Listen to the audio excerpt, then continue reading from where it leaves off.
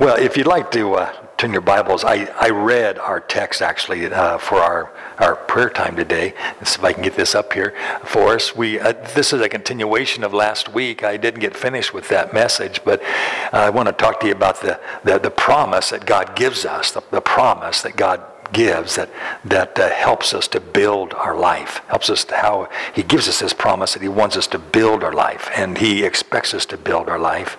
And you know what, we'll give an account someday for how we did build our life. We will. Jesus makes it very plain in Matthew 25 that the day when God evaluates us, and that only scares people who aren't prepared. It's like tests. They only scare people who didn't study, right? And so if you're, you say, well, that judgment day scares me, Pastor. It's not supposed to, it should keep us sober, but at the same time, we should look forward to it because it's evaluation day. It's test day. Lord, I know I've failed. I know I haven't always done things correctly, but you know my heart, and you know I'm surrendered to you, and I'm trying my best. And I want to always obey anything your Holy Spirit reveals to me. I want to keep working to make 1, 2, and 2, 4, and 4, 8, and keep on growing in my life. And so that the day when you evaluate me, you'll say, well done, good and faithful servant. So evaluation day is a good thing. It's a good thing, and because the Lord wants us to build our life, he's going to examine how we built it, and like I said last week, how we built it on the Lord Jesus Christ. Did we practice the teachings of Jesus? I was talking to Becky yesterday that one of my concerns that I see happening among Christian people that I encounter is that they are practicing sin. They know they're practicing sin. They know it. But they see that there's good things happening in their life because God's good. God's merciful. God's kind. He causes the sun to shine upon the righteous and the unrighteous. Amen. And they take that as a sign that it doesn't matter that they obey God's word. I've seen people have that mentality where, well, things are going, God's blessing me, God's so good, God is so gracious, and yet they knowingly are disobeying what God says is right and wrong. They're disobeying. And they don't seem to be troubled about it. Because there will come that day when you'll stand before the Lord and he will judge us, he'll evaluate us by this book. Amen? It concerns me that I've encountered many Christians who just seem to be kind of lax when it comes to, oh yeah, I know that I shouldn't be doing that, but, things are going well for me, and that must be a sign that God's pleased with me. Well, just because God's good to you doesn't mean that he doesn't expect us to obey his word and that he's going to hold us accountable to that. Amen? So, no matter, where you are at in life, God promises that he has good days ahead for us if we just follow his word. That's hard to imagine sometimes when things are going so bad in our life, when it's simply one discouraging thing after another. But God's word, his promises never fail. I just want to talk to you a little bit here, just maybe we talked, again, about halfway through that sermon last week, but I want to talk to you from another approach today too. That the Apostle John, he relays this accounting of Jesus in chapter 10 of his gospel, of John's gospel, and this incident where Jesus is preaching to a crowd, and he prepares to inform them about the way and the manner. And since we read the text already, prayer time, I want to talk to you about that. Jesus talks about the way of salvation. He says in John chapter 10, he said there is a way of salvation, but then he also said there is also a manner of salvation. And the way of salvation, Jesus said, is through me, is through the good shepherd, that I am the good shepherd, and you're the sheep. And the sheep only find pasture in life. They only find good, abundant life by coming through the gate, the sheep gate, which is me. I am the gate. So the way of salvation is through Jesus. Is through it's always the same way. It will always be through him, through his deity, his death, and his resurrection. Our faith in that, our surrendered obedience to the Lord as our Savior and Lord. It'll always be that way. But this is so cool. What we didn't expect was the manner of salvation was personal. That wasn't a big surprise to you. When all of a sudden you understood who Jesus was and God revealed himself to you and you think, oh my goodness, he knows my name. He knows my name. I can't believe it. I never realized that he knew my name, that he knew me, and that we would have a personal relationship with one another. That was a big surprise to me. Like, oh my goodness, I just thought it was a matter of, you obey what the Bible says, and you went to church, and you did the right things, and here to come find out, it's through Jesus, but it's the blessing or the kick in the seat of the pants was that he knows me. It's personal. He's personal with us. He's a personal Savior. Amen? He's personal. The manner of our salvation comes through this experience, a relationship with the Good Shepherd. That reconciliation with God, forgiveness of our sins, redemption of our bodies just doesn't happen haphazardly, of course, from some heavenly quote-unquote force far, far away, like George Lucas would say. But no, whoever would have imagined that salvation would be that personal all the way with a personal Savior and a personal relationship. Jesus, the Good Shepherd, is the gate that the sheep come through, and the shepherd knows his sheep, and they recognize the voice of Jesus. Wow. Wonderful? It's wonderful. Give me one other religion in the world that has that kind of reality. There is none. Hey, what a faith, what a truth we have that is revealed to us from God's Word. Those who come through the Good Shepherd will be saved, Jesus said. They will be saved from death and set free from personal sin. It's an action relationship. We're saved from death and from the wrath of God, and we're set free from personal sin to enjoy the life of Jesus. And it says here that the Good Shepherd, he sacrifices himself. That's what Jesus said. He sacrifices himself for each of the sheep because his entire purpose for being born in the first place was to bring us life. And not just life, but to bring us joyous, victorious life.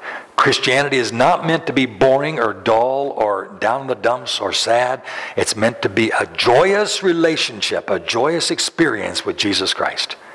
If ever I start losing my joy and I start finding myself just down the dumps all the time, I think, okay, I need to do something different. My faith is getting off track here. I need to keep my eyes on Jesus. I need to lift my eyes up, to the hills. I need to lift my eyes up. I need to lift them up to God. Because the life that Jesus promises is one that is victorious and is joyous. On the night that Jesus was betrayed by Judas, remember, he shared with the remaining disciples. Judas had already left to go betray him. And Jesus, I'm just amazed how there in John chapter 16 and 17, how he just laid on them all kinds of truth. Oh my goodness. You just read those long chapters of John and think, oh man, here he is in the last hours of his life and he's just laying it out to those disciples. Wham, wham, wham, wham, wham. He's just telling them all kinds of things. And I'm thinking, man, that would have been overload. I think, how in the world can I comprehend everything that he's trying to tell us, guys, He talked, like, for instance, he informed them that they were going to be hated by the world just as he was hated. He told them he was going to send the Spirit of truth to be a comforter and a counselor and encourager to them. He'd guide them into all truth. The disciples would grieve and mourn because of what was going to happen to Jesus going to the cross, he told them. But then suddenly they were going to be filled with great joy because of the resurrection. They were going to see him again. They would also be scattered because they deserted Jesus. And then lastly, he said, he assured them that they would have lots of hard trials in this world, but don't fear, because I have overcome the world, that you might have my peace. And again, it's a peace not that the world gives, but a peace that is everlasting. And I think that's one thing, that's why I want to do a little series on peace here, because I think it's easy for us to lose our peace as Christians. Because if we don't understand it, especially, if we're not just don't have this passion to build our lives on the truth of Jesus, on the truth of God's Word, it's easy to lose our shalom, if you will, our peace. Yeah, so we're going to talk about that. But in John chapter 17, verse 31, Jesus, he bows in prayer. And first of all, he prays about himself. He prays for himself, that he'll fulfill God's purpose for his life. And then he prays for the welfare of the 11 disciples who are there with him. And then he prays for you and me. That third section, he prays for you and me. He prays that's what he prays. And this is why this is so important. He says, Lord, sanctify them by your truth. And he says, your word is truth. And that word sanctify, I know you've heard this, but let me just remind you. It means this. It means to live differently, to think differently, to express out of your life a unique thinking, a unique behavior, a unique flavor to your life that resembles, that looks, that tastes, that smells like his truth. That's what sanctify means. Lord, sanctify them by your truth. Make them smell like your word, Lord. Make them taste like your word. Make them live like your word. Help them to walk like your word, to think like your word, to think like your truth. That's what to sanctify means.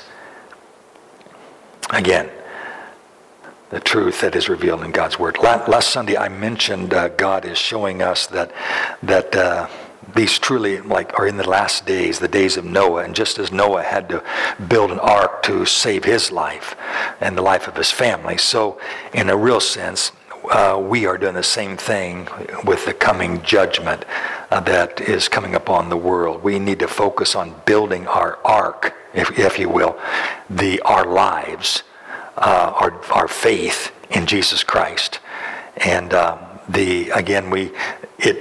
the New Living Translation says it most clearly, and we saw this last week in Philippians, where Paul says, dear friends, you always followed my instructions when I was with you. Now that I'm away, it is even more important, work hard to show the results of your salvation, obeying God with deep reverence and fear. Now, Paul's not telling us to work for our salvation. He was saying, listen, it should be important to you that you live in such a way that you will want people to see the evidence of salvation in your life. Work hard that people will see the results of your salvation. In other words, you do it at the restaurant when you're aggravated, I'll get out. I tell you, I was tested. I told you I was tested last week at Cracker Barrel. You remember that? I was tested again this week at Bob Evans. Oh my goodness, it was really hard because this waitress was such a jerk. She really was. And I tell you, I was asking the Lord, help me not to be so bold in my older years, because as we get older, we get bolder. Did you know that? I don't know why we do, but I had an older person tell me that years ago. Said, you'll find out, Pastor, as you get older, you get bolder. And I'm finding that to be true. I have a right to say something because I've been around longer than you or something. I don't know. But the Lord checks me on it, you control yourself. I know this is a lousy meal. The meal was lousy. The food was lousy. The service was lousy, and it really, and the waiter, well, like I said, it was just, I wish I would have stayed home, But even then, that's where the rubber meets the road. Yeah, how am I going to act? How am I going to sanctify me, Lord, by your truth, that I won't respond to this waitress? I'm going to give you an example. I can't give names because it's like that Dragnet thing. The names have been changed to protect the innocent. Recently, one of our elderly relatives was at the hospital, and there was a delay in the procedure for them, and they were really grouchy about it. Grouchy.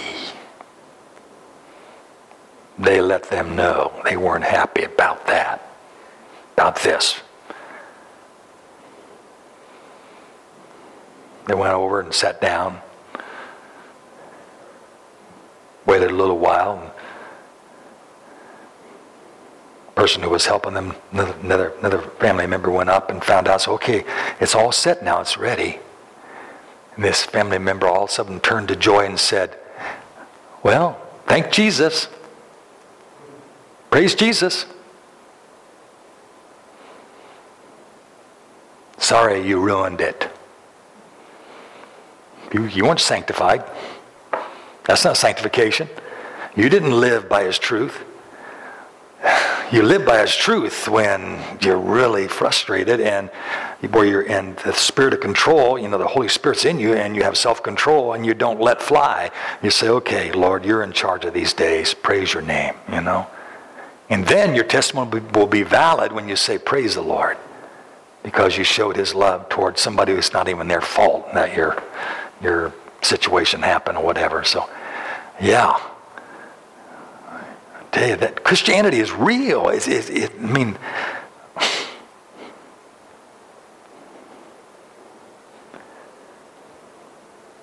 Work hard to show, boss. Work hard to show the results of your salvation.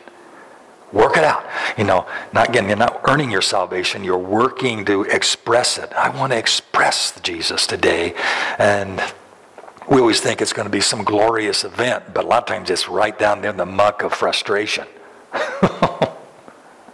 Oh, that was a good amen, or I'm writing that down. So I want you to see, if we are building our lives on the promise of the rock of Jesus Christ's teachings, what does it mean to allow God's word to dwell in you richly, like Paul says in Ephesians? Or, what's that look like? And one thing it means is that we're finding God to be more and more enjoyable. It really is. We looked at this, like we saw this last week, that God's word is vital. Hebrews 4:12. It means it's living and active, or it's operational. It's just not a dusty words it's just not dusty pages in a book, but it's a living thing. It's active, operational. It's vital. It means it's vital. Its functions are of life, the divine life, and our receiving such a living and operative word is essential to our growth in the Lord, in God's life. You might recognize the name J.B. Phillips. He's a fellow, I think he was born in 1906. He died in 1982. You might have one of his books on your shelf. He wrote the, Phillips translation, the paraphrase of the New Testament, the J.B. Phillips. In his youth, he was an atheist. J.B. Phillips was. He was actually an atheist. The issue of human suffering was just a huge obstacle to him because it kept him from believing in a loving God, because especially when his mother died when he was young. Yet somehow God got a hold of his life. God got a hold of him, and he believed on the Lord Jesus Christ, and he was saved from his sins. And not only that, but he sensed a call to the ministry. So during World War II in England there, he would meet with young people from his parish. He would gather the young people there, and they would talk about the Lord, and to encourage them during those bombings, because if you remember the history of that time, they called it the Blitz. That they'd fly across the English Channel and just bomb the daylights out of London and England. And I think they estimated that 20,000 people in London alone were killed during those days. Just amazing, sorrow that they faced. So, there was a lot of discouragement and depression and despair during those days. And so J.B. Phillips, he would read scripture to these young people before they left the meeting. He would read scripture to them, and he said it was kind of discouraging because you had these empty young people, their despairing lives, their despairing faces, but they didn't seem to understand much of the Bible. They didn't seem to understand the King James Version. And as wonderful as the King James Version was, they just couldn't grasp the truth of Christian hope from that Shakespearean language there. So Phillips endeavored to paraphrase the book of Colossians. That was his beginning. He started with the book of Colossians, and the young people loved it. They loved the way he paraphrased it. And little did he know that paraphrasing the entire New Testament would become his life's work. And by 1958, he had completed the New Testament. Philip said that he sometimes, this was really neat, he sometimes got the impression that while he was working on the text was actually working on him. What a neat way of putting it. And explaining this idea on the BBC radio broadcast on one occasion, this is what he said. He said this. He says, I got that feeling that the whole thing was alive, even while one was translating. And even though one did a dozen versions of a particular passage, it was still living. Talking about God's Word. And then he said this. He said that his translation work was like trying to rewire a house with the main electricity still on.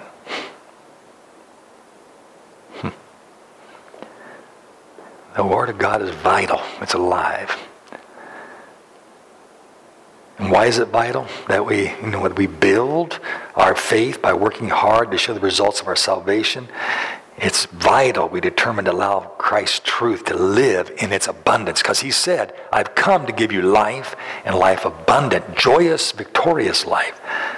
And the reason why is because, first of all, God's Word, and we'll run through these, that God's Word is enlightenment. It is enlightening. God's Word is unique. J.B. Phillips said it's like, no matter how many times I translated a verse, it seemed like it was always alive. And like trying to rewire a house with electricity on. There was always something. It was moving in me. It was alive to me. It was real to me. It was working on me. Loved ones, we need enlightenment. I tell you that where there is no revelation of God's Word, the Bible says in Proverbs, he said that people perish. I remember going to church growth conferences back in the 80s. There were a lot of times, I don't remember how many times I heard this, about where this verse was quoted, about where there is no vision, people perish. Well, they were using that verse the wrong way. They'd use that verse to say that, kind of like a businessman, you got to have a vision in order to have a successful business. They'd bring that concept into the church and try to make church growth happen with that. But that's not the meaning of the verse at all. It has no. That's just, again, that's King James language there. There's nothing wrong with it. But the word means this. It means that when people do not accept divine guidance, they run wild. And whoever obeys the law is joyful. The opening of your words give light, imparting understanding to the simple.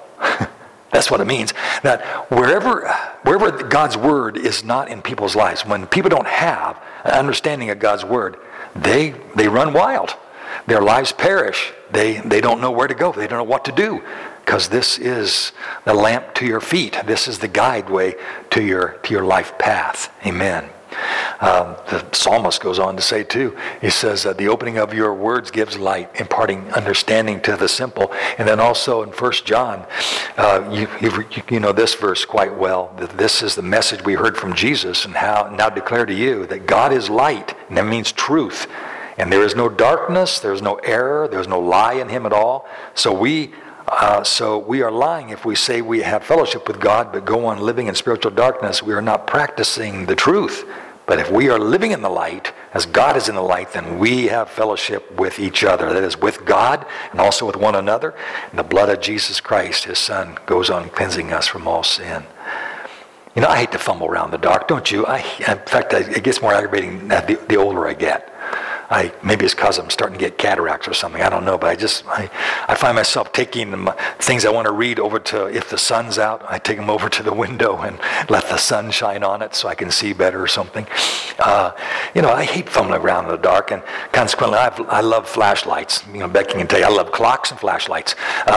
Flashlights are wonderful. The brighter, the better. And I got ones that strap on my head. I've got them in the car. I got them in the garage. Where I can, at a moment's notice, I can grab a flashlight and shine around, because I hate looking in the dark. I just hate it. And I was talking to my youngest boy yesterday, he was talking about how that nobody can scare him because he used to hold the flashlight for me. Some of you men know what that's about. When you're holding the flashlight for your dad, you never can hold it on the right spot. He's always saying, over there, no, And but flashlights, I hate. I'm so glad for them because they show me what I need to see. And enlightenment is absolutely crucial for us, loved ones. Darkness, error, I tell you, is rampant today. It's one thing to read the Bible. It's another thing to be enlightened by it. That is, God showing you His truth and how to live it and trust Him. So the one thing that we should pray, Lord, I just don't want to read it. I want to know it. I want it to enlighten my soul. Amen. Well, the other thing God's Word is too, it's not only enlightening, but it's also nourishing to us. There's something we don't think about maybe very often, but nutritionists tell us that, we are what we eat, right? And I hate it when they say that, but I listen to it and I say, I know you're right, but, shut up. That's what I think, but he's not supposed to say, shut up, BD. Okay, I'm sorry. But it's so easy to consume candy. I love candy. I love sweets. It's easy to consume junk food. And, did you hear Becky amen that? Did you hear her? And I love, unhealthy things. I do. And there's a lot of times we'll go for the candy first before we go for the good fruits and vegetables, right? You have to admit the candy and that stuff, they cause us to feel sluggish, and if you eat too much of it and unwell, our bodies become conditioned to eating the unhealthy stuff. They do. I know it. My cousin, he's been eating healthier since last October, and he's lost 57 pounds. And when I go in the room now, he's there, but I can't find him. He's amazing. But he told me the first week that he was on this new way of eating, he said, first week, he said, man, it was hard. Whew, it was really hard. He said, I had cravings and headaches like crazy. He said it was so discouraging. But he said, because he was so used to eating a lot of sugar, he said. But then it got easier and easier to eat healthier foods. And he said, after that first week, I started feeling better and I started feeling stronger. And especially as I lost some weight. Nutrition is a habit. It is. And it's a habit when it's proper. It's a habit when it's improper. So anyway, God's Word is nourishing like that. That it's, we need it. Jesus said that man shall not live, of course, by bread alone, but by every word that proceeds from the mouth of God. He's quoting Moses from Deuteronomy chapter 8, verse 3. So we easily know how important good food is to these temporary bodies of ours, especially when we're really hungry. But people are less prone to realize that they have an invisible everlasting soul that requires nourishment too. Our souls require nourishment. We know our bodies do because we start feeling shaky and faint, and so we quickly, put some fuel in them. But sometimes we don't realize how our souls begin to get weak and our attitudes begin to get strained because of a neglect of putting the food in, of God's truth.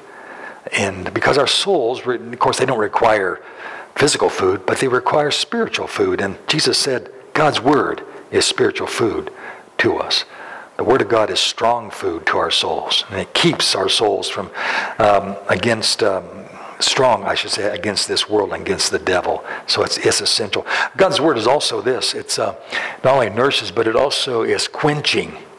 Quenching. That word quenching means, you remember Gatorade? What they used to be, their advertisement was Gatorade is the thirst quencher, To quench something means that, you're thirsty and you had your thirst quenched. I would hazard a guess right now. Are you still with me?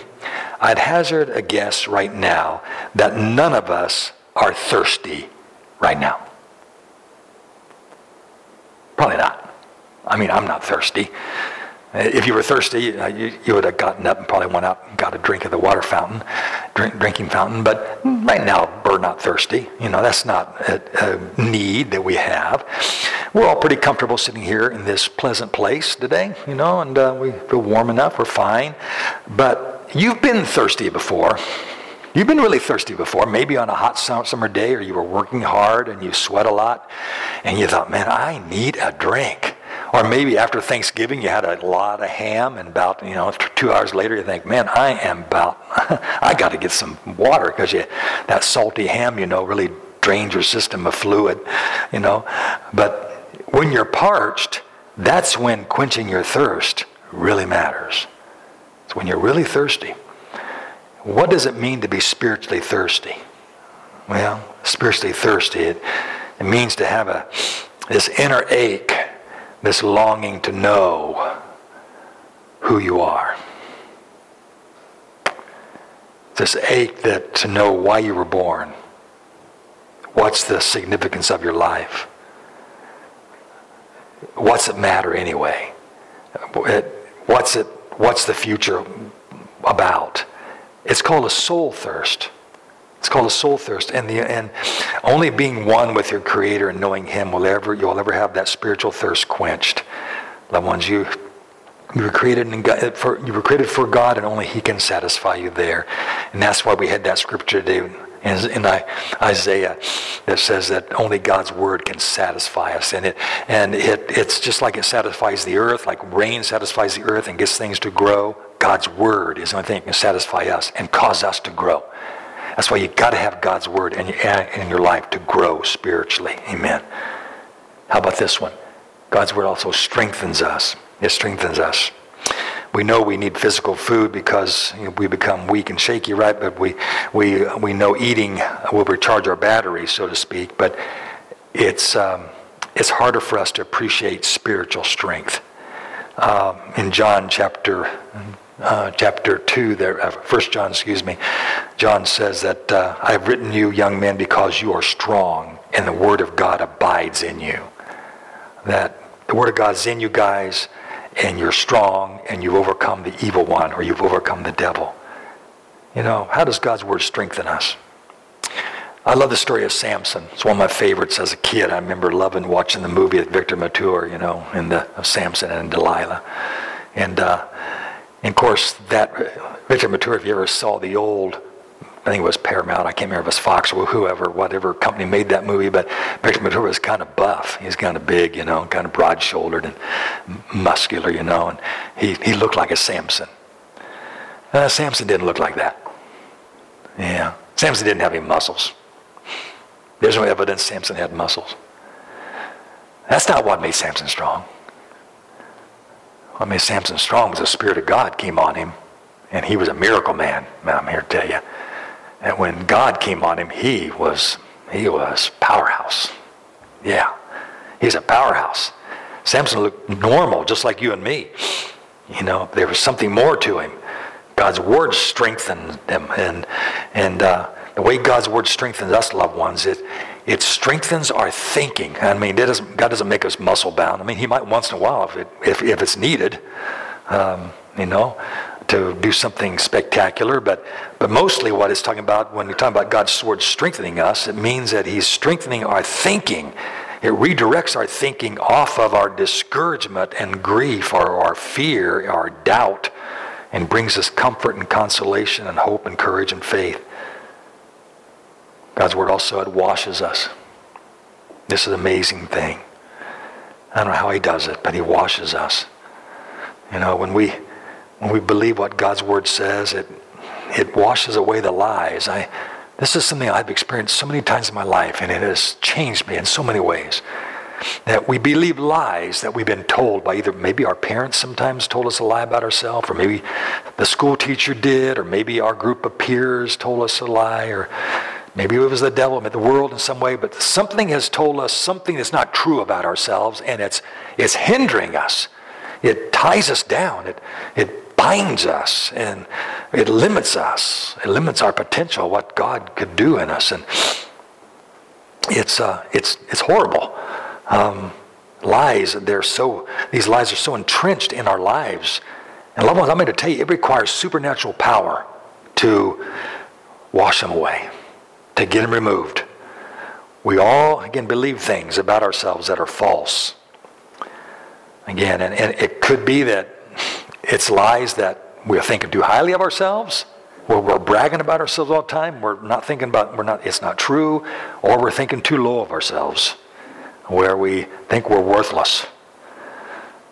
The lie, may condone ungodliness in our lives. Like I was saying before, we think it's okay to gossip. It's okay. It's not that big a deal. It's okay to lust, have illicit lust or greed. But whatever the lie is, God's word can wash it away. I don't know how he does it, but he washes away that pattern of thinking in us as we cooperate with him. He tells us in Ephesians, Paul says that Jesus washes us with his word. It gives me a whole understanding of Jesus. If your image of Jesus is always being harsh and condemning, well, that's a lie that you've come to believe, that's not Jesus at all. Because Paul tells us what Jesus does here. Look what he says. He says he loved the church, that's us, and gave himself up for us, cleansing her by the washing with water through the word. In other words, Jesus uses his word to cleanse us. Jesus wants us to not believe lies. He wants us to be the truth about who we are, who he's made us to be. And so his word will tell us who we are. His word will tell us what he has done for us. His word will tell us, that what his cross accomplished, what his resurrection accomplished, and what his grace accomplished in our life.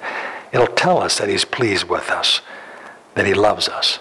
His word will tell us that what God has made clean, don't let anyone call unclean.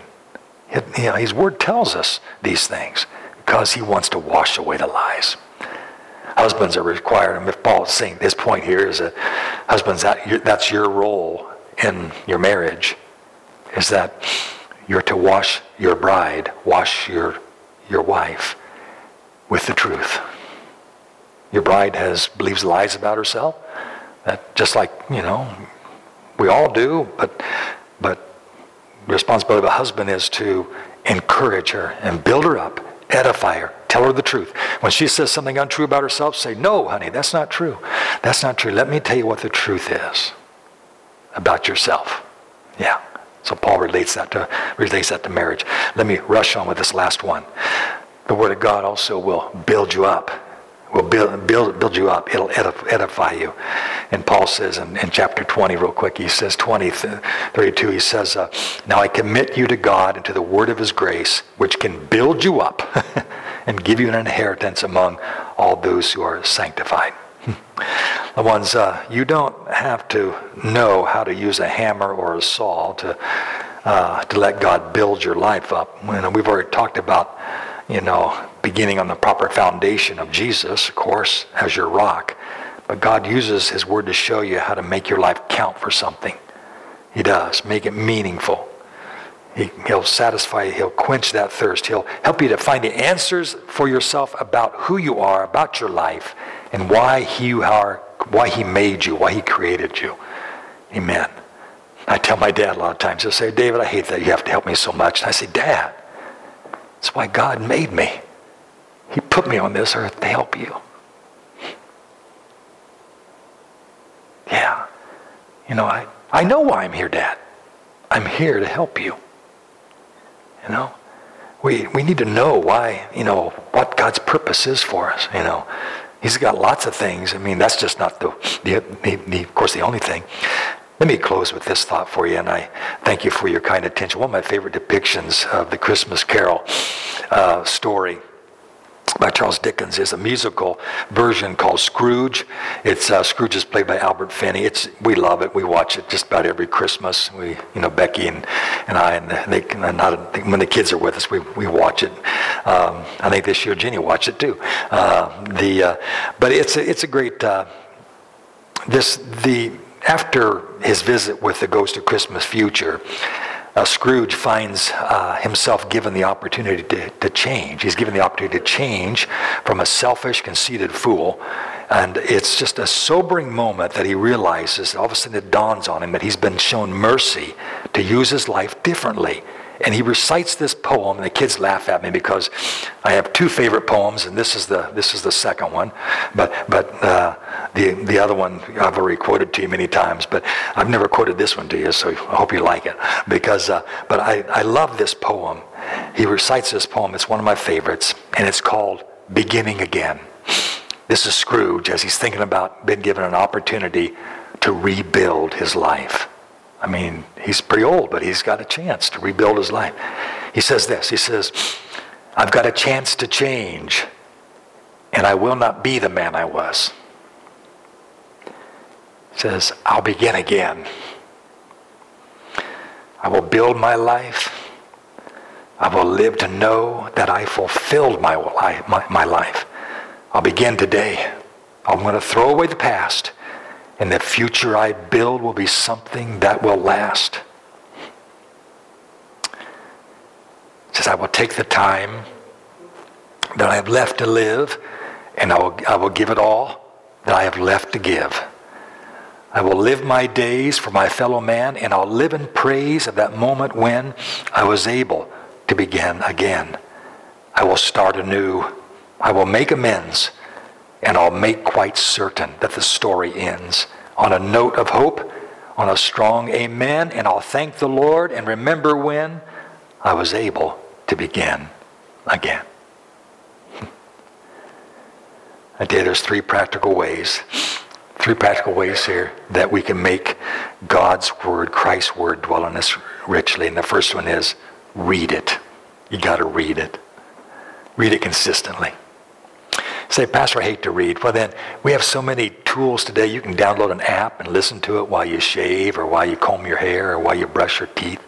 You know, there's so many tools we have that make, even if you don't like to read, you can still hear it. You can listen to it every day. Read through the Bible when you get a chance, or listen through the Bible. Learn how God thinks and what He has provided for you in Christ. But also listen to good Christian music, for example, and even sing along. Colossians 3:16 says that we should do that. And then lastly, speak it, hold to it, talk about it with your loved ones and friends. Let me tell you, talk about it with your wife, talk about it with your husband, talk about it with your kids. Talk about it around supper table, around the breakfast table. Talk about it when you get an opportunity. Talk about it in the car. Talk about it in the living room. Talk about it when you watch TV and you see something that wasn't right or something that was right, and you bring God's Word into it. But put God's Word around you all the time and talk about it. Amen. So we read it, we sing it, we listen to it, and also we speak it, we hold to it. Amen. Father, today as we leave this place, I thank you for your Spirit who has been here to guide us in our thinking. And we pray today that your Word will, Lord, oh God, help us to stay on track, to encourage one another as we put your Word in our life and keep building each other up. I pray your Word, Lord, in these days will become even more significant to us, that we'll allow it to minister to us, allow it to do the work that the Holy Spirit wants to accomplish in our life through the Word of God. Lord, sanctify us by your truth. Your word is truth. Amen.